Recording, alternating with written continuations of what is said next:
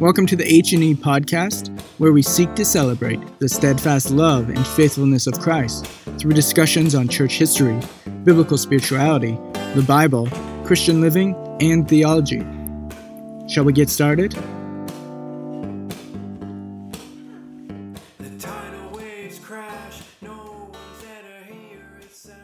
On today's episode, I'm joined with Dr. Roy Paul. Dr. Roy Paul is the author of the forthcoming book by H&E Publishing entitled Jonathan Edwards and the Stockbridge Mohican Indians, His Mission and Sermons. Dr. Paul, thank you for joining me. Why don't you tell us a bit about yourself? Sure. Well, I was born in Perth, which is a small town in eastern Ontario, a nice, very historic Scottish settlement of about 6,000 people. After graduating high school, I went to Loyalist College in Belleville, did a couple of diploma programs in chemistry, then proceeded to go to Queen's University, where I studied chemistry and psychology. From there on to the University of Guelph, where I did a Bachelor of Science degree in biomedical toxicology. So for the last 25 years of my career, I was a drug development scientist for the Tylenol and Motrin division of Johnson & Johnson, and was fortunate enough to get an early retirement when they purchased another drug company. Any of us that were 55 or older and had 25 or more years of service were offered a full retirement package. So I took the golden handshake and sailed off into the sunset of retirement. But at 55, I was still a little young. And it was an interesting experience because my whole life, even from childhood, I had my sights set on being a scientist. I always wanted to wear a white coat and be a scientist. And I did that. And I had a really great career. And I remember my last day of work, walking out to the parking lot, that same walkway I had tread for 25 years. And halfway to my vehicle, I stopped dead. And all of a sudden, the reality hit me. It's over. I've wanted to do this. I've had a great career, but it's over. Now what? And so I got involved in various volunteer activities through the church. And also with a local public school, helping with a music program there. But I was restless. And so one day my wife said to me, you know what, you love teaching, you love learning. We have 2 Bible colleges very close to our home. Why don't you take a few courses? So I attended Heritage Seminary in Cambridge, Ontario one day and sat in on their classes, and I was hooked. I came home and said to my wife, I'm going to do a master's in theology. And she said, whoa, okay, that's a few courses. So I did that. I went back to school in 2013 and did my Master of Theological Studies there. Graduated in 2016. And a couple of nights after I was finished my last courses, we were having dinner. And my wife said to me, 6 weeks, 6 months. And I said, 6 months what? She said, I give you 6 months until you're into something else. And I went, no. This was hard. I've been out of school 40 years. This master's degree was tough. No, I'm done. Well, it was about 3 weeks later that I said, I'm going to do a doctorate in church history. And so that just got completed in December. That's excellent. That is one of my favorite stories. And such an encouragement, too, because, well, I've been working on my undergrad for about 8 years, and I've been plodding along slowly but surely, and I'm just reaching the end of it. Every time I hear your story, I realize, oh, there's still lots of time. There's lots of time to just keep plodding away, one course at a time, and if the Lord wills, do a doctorate at some point. So it's an awesome story. Absolutely. And so you and so what got you into Jonathan Edwards? You studied Jonathan Edwards for your doctorate. That's correct. Well, going back to my master's degree, part of the requirement was Church History 1 and 2, which I studied under Dr. Michael Haykin. And as you know, Dr. Haykin is not a lecturer. He's a storyteller. And when he started talking about the life of Jonathan Edwards and his spirituality and his piety, I was hooked on Jonathan Edwards. But more than that, when he started talking about Edwards' ministry to the Mohican Indians, uh, there was something that just kind of struck me. Because he talked about him going to Stockbridge, Massachusetts, and that's where the Mohican Indians were. And I kind of perked up when he said that because my wife and I had visited Stockbridge for a week's vacation, back in about 2006, and knew absolutely nothing of Jonathan Edwards or the Mohican Indians at that time or their connection to Stockbridge. For us, it was just a pretty little American town, the place where Norman Rockwell lived and had his studio, a very historic Americana type setting. But I knew nothing about the Mohicans or Edwards. And so this renewed my interest. I thought, I want to know more about them. So we went back to Stockbridge for another week with the thought in mind, let's look more at Jonathan Edwards and the Mohican history here. And then when I finished the master's degree and decided to do the doctorate in church history, I thought, I want to know more about that period of Edward's life. Because as I started looking into it, there was very little written on it. There was, the biography of Edwards and his time there, his great theological works that he wrote while in Stockbridge, but not really much about his ministry to the Mohican Indians. I couldn't find much in the literature about that. So when I decided to do that topic for the doctorate for my dissertation, I contacted Yale, Dr. Ken Minkema, who's the director of the Jonathan Edwards Center there, and I asked him, do you have any of Jonathan Edwards' sermons that he preached to the Mohicans that have never been published? Keeping in mind, doctoral work has to be original research.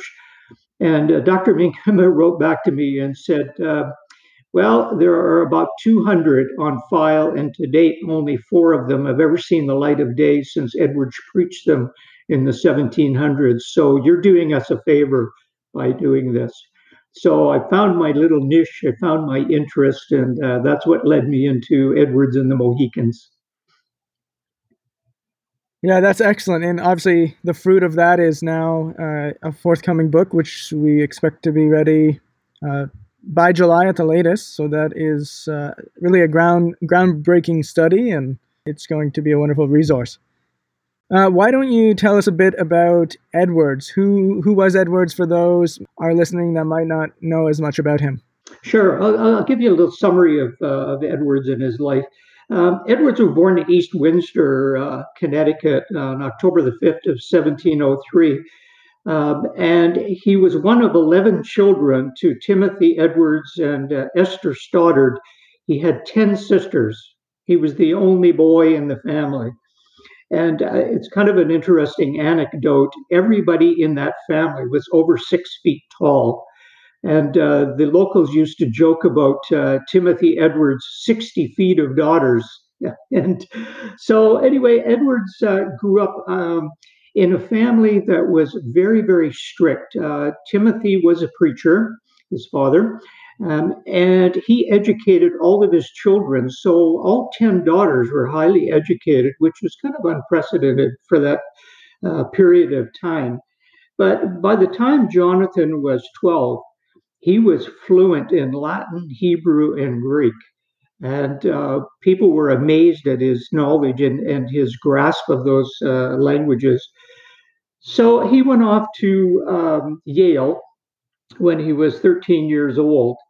And he graduated with a BA and was top of his class, graduated in 1720, and then completed his master's degree in 1722, 2 years later. His spiritual training really came at the hands of his father, Timothy, and his very staunch grandfather, Solomon Stoddard, his mother's father. Stoddard was a highly influential preacher in the Connecticut Valley and was, I'm not sure if you could say affectionately, but he was known to the locals as the Pope of the Connecticut Valley. And, and so um, Edwards had several stirrings, spiritual stirrings in his early teens, but nothing that really stuck until the spring of 1721. Then he had his true spiritual awakening. Nothing in his literature or his biography points to a specific event, but he does talk about uh, coming away from an experience with his sweet, he loved to use the word sweet and sweetness when talking about his communion with God. And so we know that it was sometime in that the spring period of 1721 that he came to a true faith. After his time at Yale, he had a couple of small parishes, one in a Presbyterian parish in New York City until about 1723. And then he had a congregation in Bolton, Connecticut until about 1724. And then he went back to Yale as a tutor for a couple of years and finished that assignment in 1726. The reason he finished that assignment was that his aging grandfather, Stoddard, in Northampton, Connecticut, brought him on as an assistant to him in Northampton. And so he became a kind of an understudy there to Solomon Stoddard.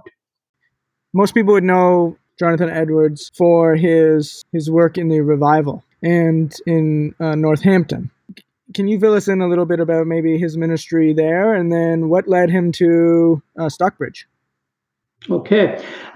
While he was in Northampton and still under the tutelage of his grandfather had some practices that Jonathan could not really come to grips with spiritually.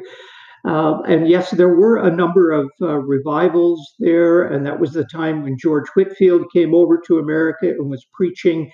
It said that all the time that Whitefield was preaching, Edwards was weeping, though the complete time. And it was under Whitefield's preaching that a couple of Jonathan's children came to faith in Christ as well. So he really called the local ministerial association to come together and pray for revival, which did happen through the Connecticut Valley. It came to a very abrupt end when Edward's uncle, Joseph Hawley, decided that he had had a history of depression, decided that the only way he could be sure of being in God's presence was through death. And so he committed suicide. And Hawley's son really blamed Edwards for that because he said Edwards' preaching and the revival really preyed on his father's conscience and drove him to suicide. So the revival came to a kind of an abrupt end there. So after the death of Edward's grandfather, Stoddard, Edwards tried to bring the congregation around to biblical methodology and biblical doctrine. And where the issues with Stoddard were really twofold.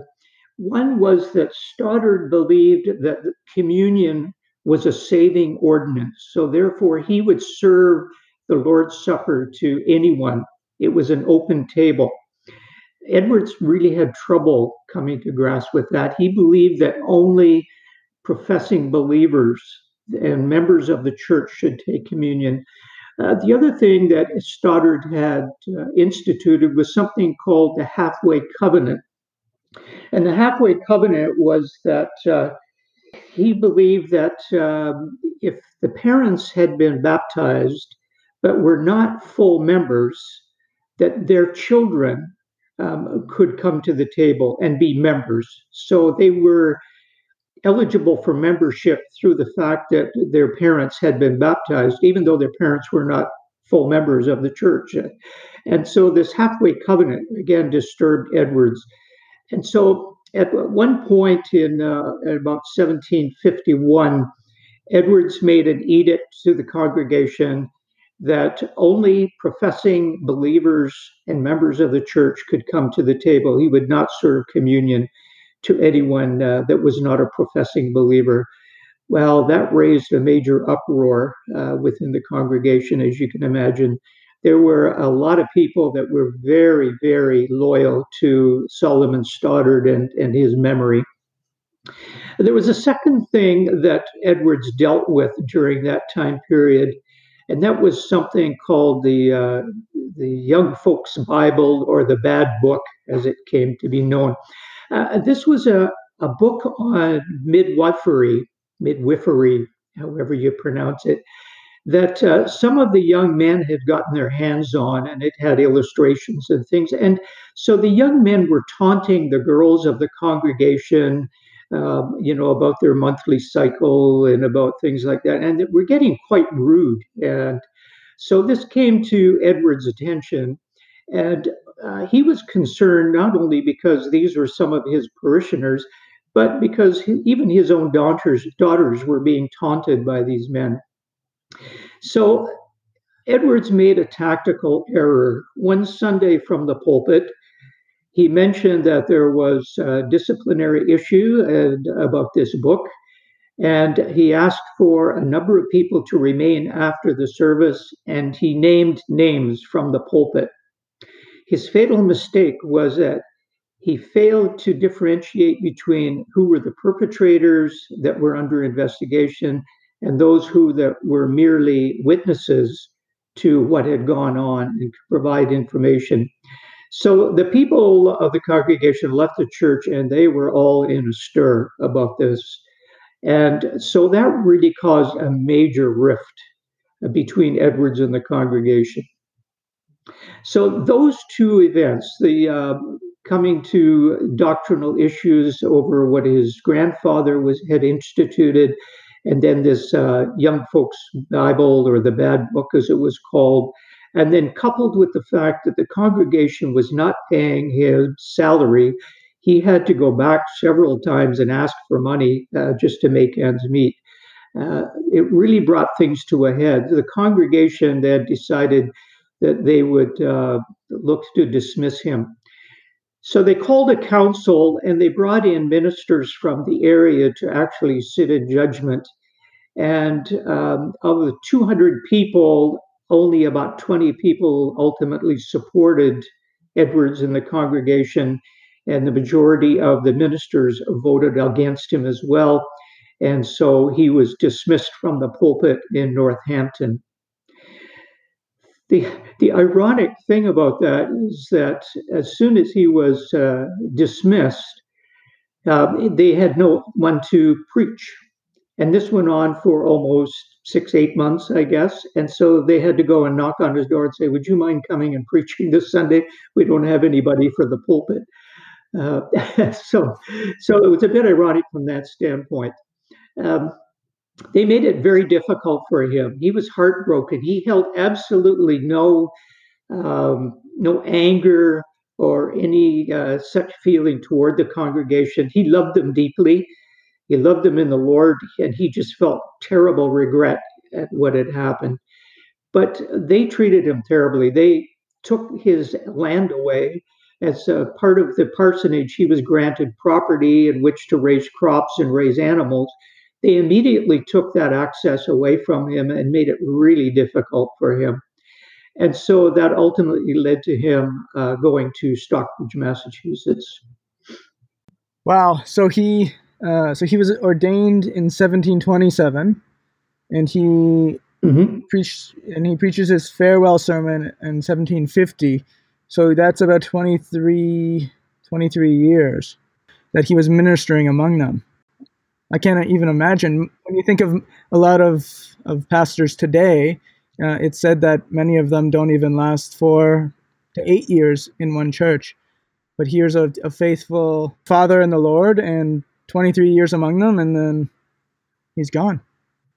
He was very faithful to his calling to them, as Solomon, his grandfather, had been. His grandfather had been there for over 50 years, I believe, when he passed away.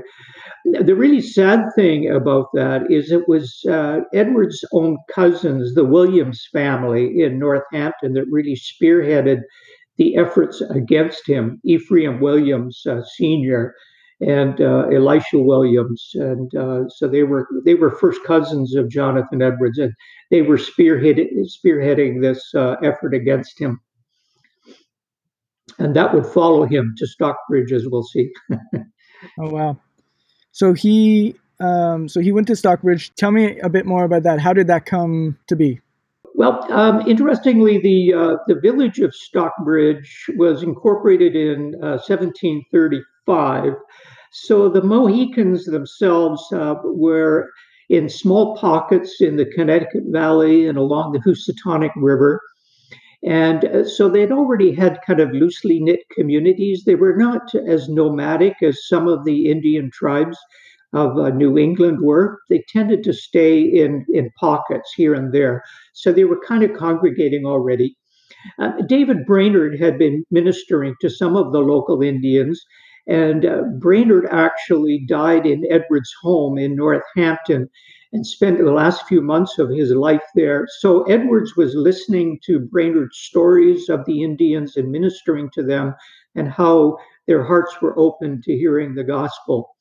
And so when the village of Stockbridge was being instituted, John Sargent was asked to come to them to minister. It was an interesting situation because the Mohicans actually requested a minister to come to them to teach them about the great good spirit, as they called God.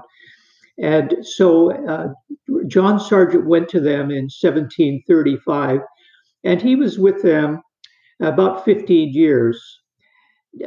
Interestingly, John Sargent married Abigail Williams, Ephraim Williams' daughter. And so you see the Williams preceded Edwards to Stockbridge.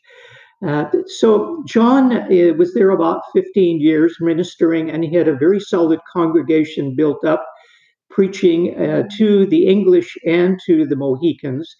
But John Sargent learned the Mohican tongue, so he could preach to them in their own language. So he came down with a fever very suddenly in about 1750 and died within a couple of weeks. And so the Stockbridge Indians were without a congregation, or without a minister, I should say. The people in the congregation were people that had come from Connecticut and from Northampton. Abigail Williams' father, Ephraim Sr., and Elisha Williams. So Edward's cousins were there already ahead of him. And so they looked for somebody to fill John Sargent's place.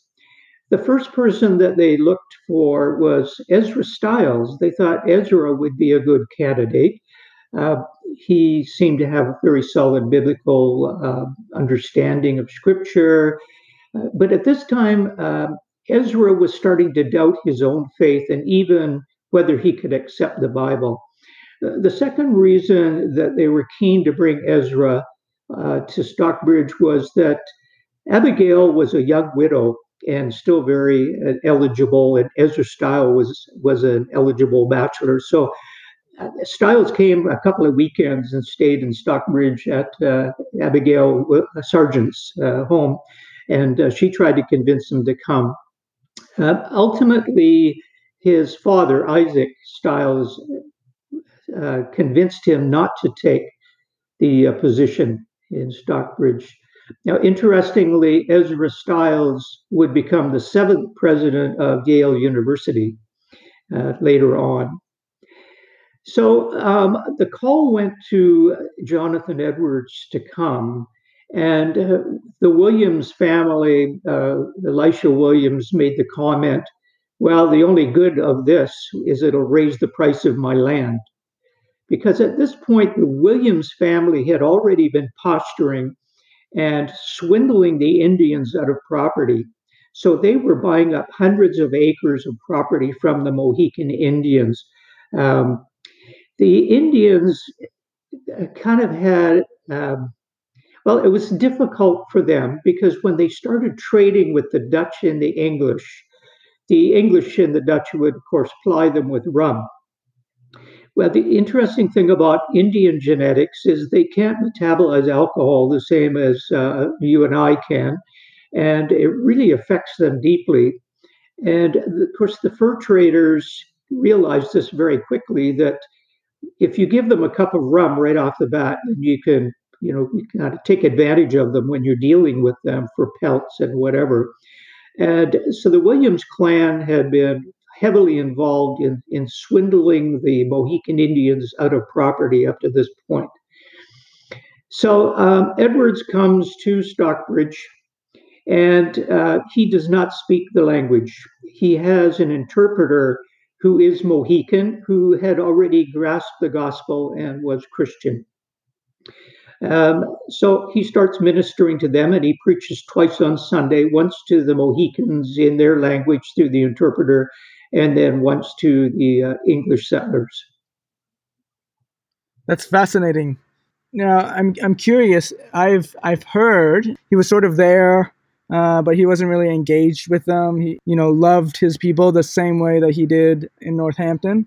Can you comment on that? Sure, sure. There were some people that have written that Edward's time in Stockbridge could be considered somewhat of a sabbatical for him, where he was away from the rigors of pulpit ministry like he had in Northampton.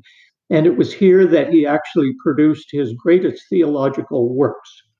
Well, only one part of that is true. He did create some of his greatest theological works while he was there. But Edwards was 100% and totally committed to the welfare, not only physically, but spiritually, of the Mohican Indians.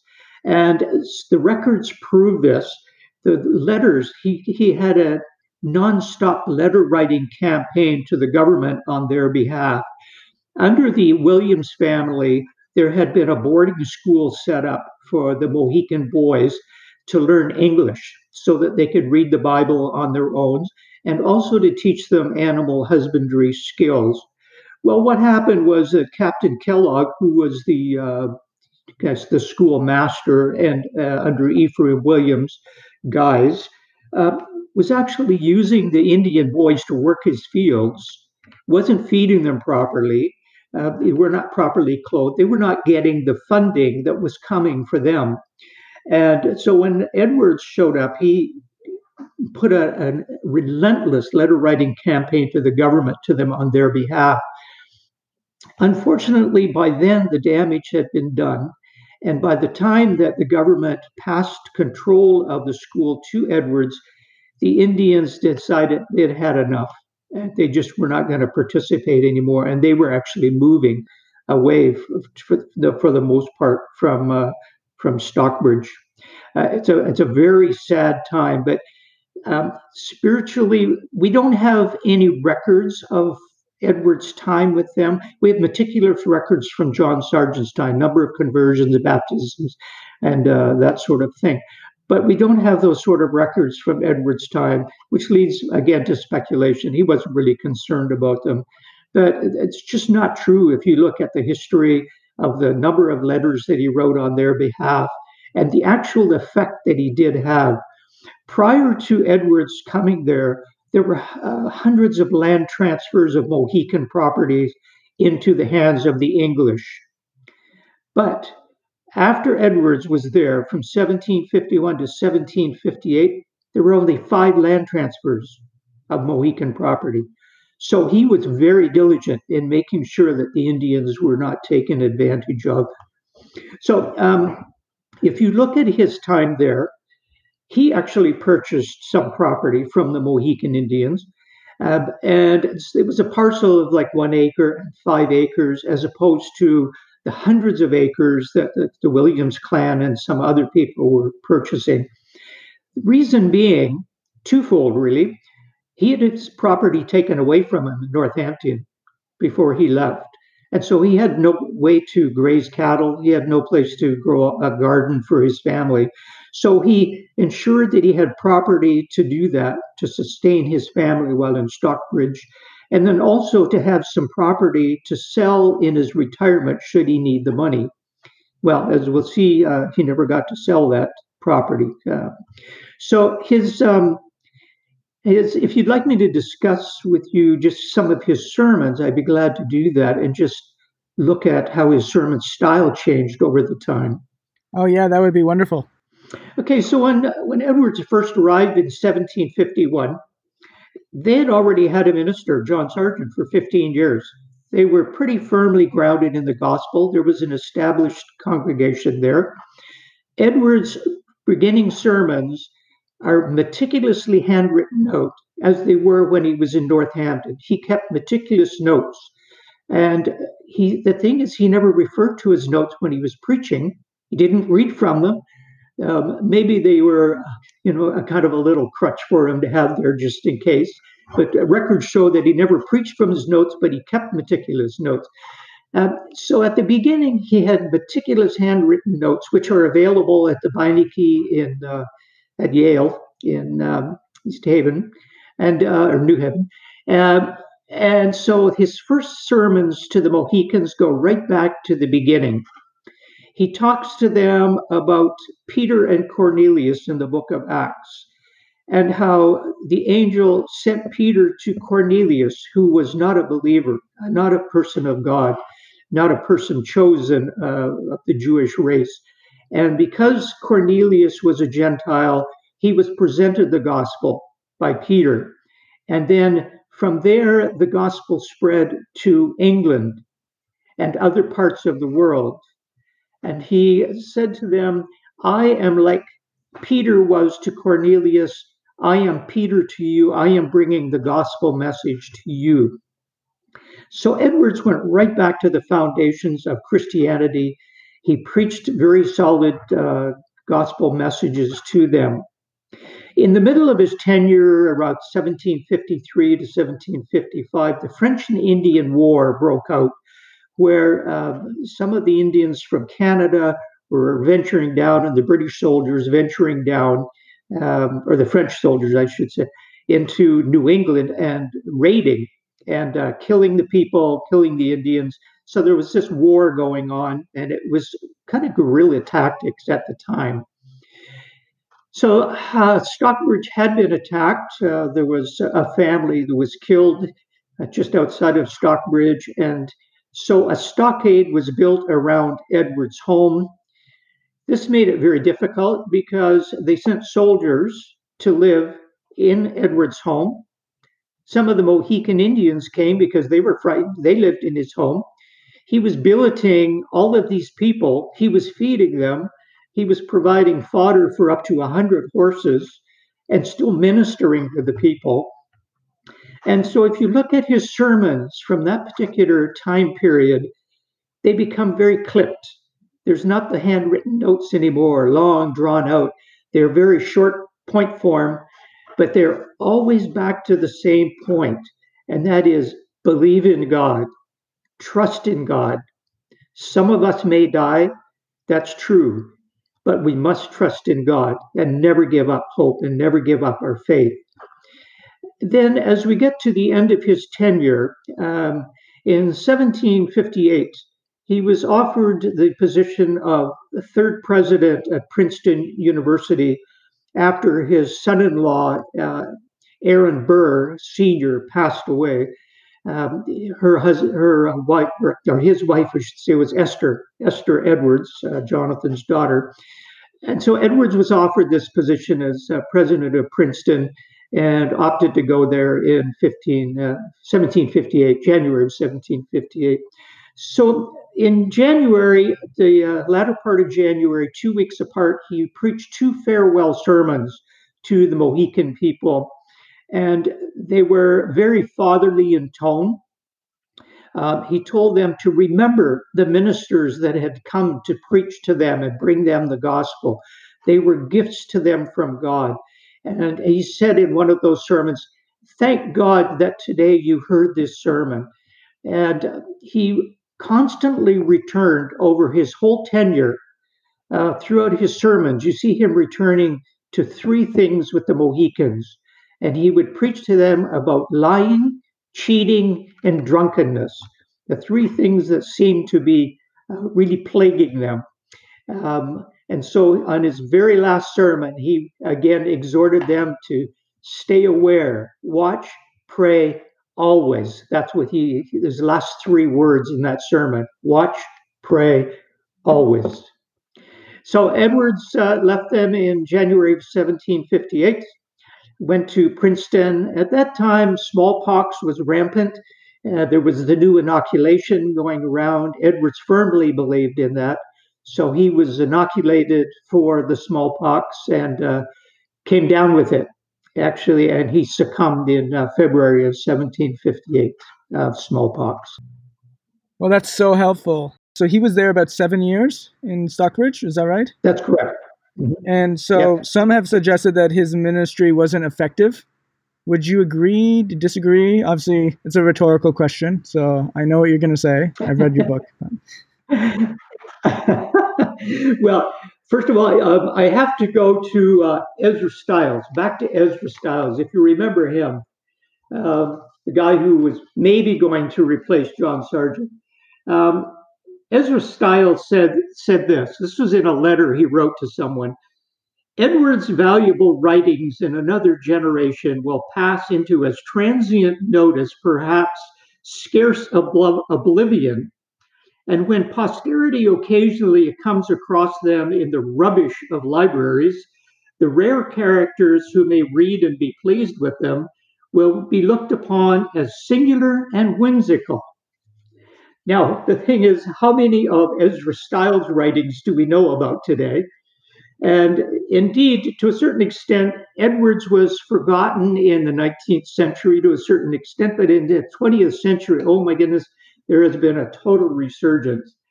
Um, at the end of Ian Murray's book on the new life of Jonathan Edwards, he says the ministry of Jonathan Edwards is very clearly not yet concluded. He's being read today as he has not been read for over a century and in more countries than ever before.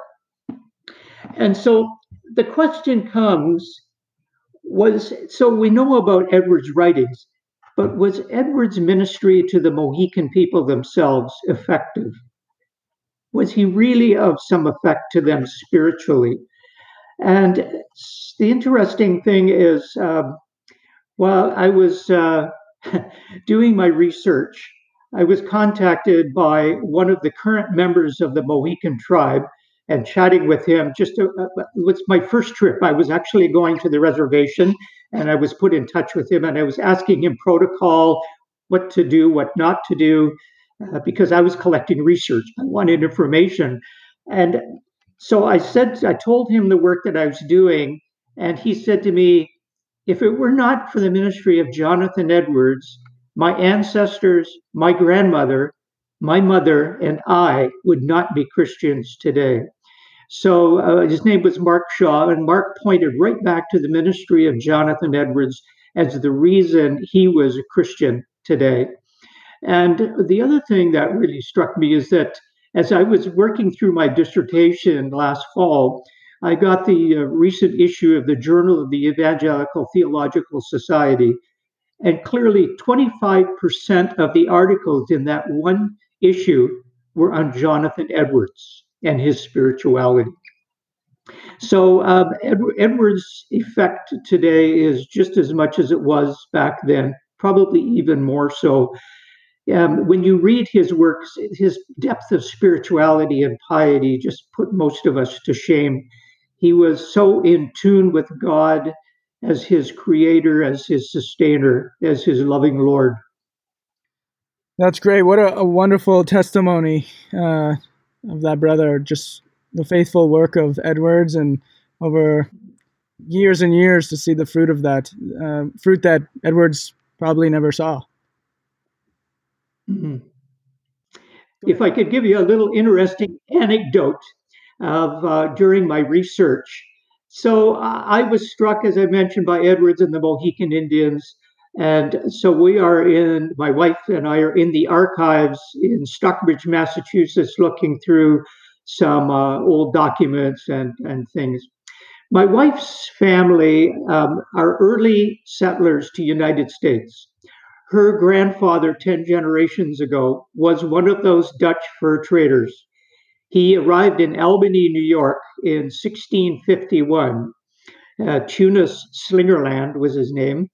And we knew from family records that Tunis had purchased, in quotes, 10,000 acres of property from the Wolf, Bear, and Turtle clans, but we didn't know what tribe, just had the three clans in the Albany, New York area. So my wife and I are in the archives in Stockbridge, Massachusetts, looking through old documents. And lo and behold, she comes across this entry of the sale of 10,000 acres of property to Tunis Slingerland from the Mohican Indians for a couple of barrels of cider, some muskets, and I think 30 quarts of rum. Now, the interesting thing is that the town of Slingerlands, New York, is still there today. It's a suburb of Albany, New York. And part of that 10,000 acres of property is the town of Slingerlands, New York.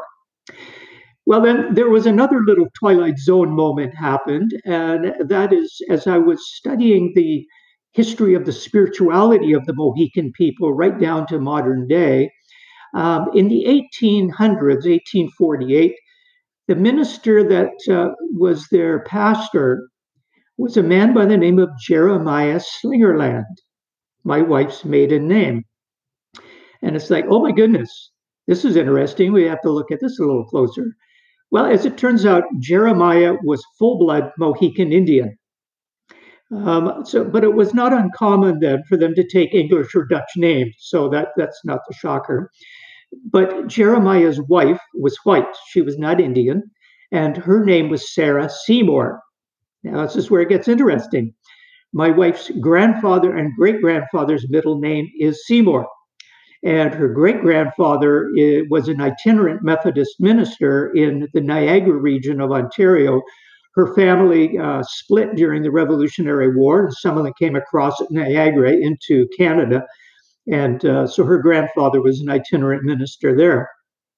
So we are still trying to unravel the ministry or the mystery and the connection of her family to Sarah Seymour and Jeremiah Slingerland, but I'm sure there's a little more fun to be had there. Wow, what a little treat to find in the midst of your studying. I'm really excited to see this work go out, and it's been a blessing to read and to work through. And now that you've finished your work and you are a restless soul, what's next for you? Well, at the moment, I'm actually working as Dr. Michael Haken's personal assistant, and he always has works that keep me busy. He has an ongoing series called the Monographs in Baptist History, and there's also the De Gruyter series, which is the complete works of Andrew Fuller. We're working on those as well. And I'm very happy that sometimes he gets me to step in for him doing some lectures. I had an opportunity to do that once at the Heritage Seminary this year. Also to do some lecturing on a New England, Puritan New England tour we did last fall with he and Dr. Joel Beakey of Puritan Reformed Seminary. So a little bit of lecturing, and also this is the 400th anniversary of the Mayflower landing in Plymouth, Massachusetts. And a number of the people on the Mayflower came from one particular church in Norwich, England. And the church there is putting together an anniversary, a 400th anniversary commemorative book. And so they've asked me to write the chapter called Encounter with the Indians. So that's I'm in the middle of doing that at the moment. That's excellent. And one thing I like to ask before we leave is, what are you reading right now? What's on your nightstand or your bookshelf? What have you been looking at? Oh, that's a really good question. I always have about 4 books on the go. So I'm reading Ian Murray's book again, and also, it's Jonathan Edwards' great grandson's biography of him. I also am looking at a book called Mayflower by Nathaniel Philbrick, which is a very interesting book. And then a book on the life of Robert Murray McShane, someone I knew absolutely nothing about. So those 4 are on my nightstand. Excellent. Well, brother, it was really good to have you. And again, I'm thrilled for this publication. And for those listening, if you would like to pick a copy up of Jonathan Edwards and the Stockbridge Mohican Indians, you can pre-order it on the H&E website, and it is currently 50% off for those who pre-order it. And so do yourself a favor and pick that up and be blessed by Dr. Paul's ministry and labors on that.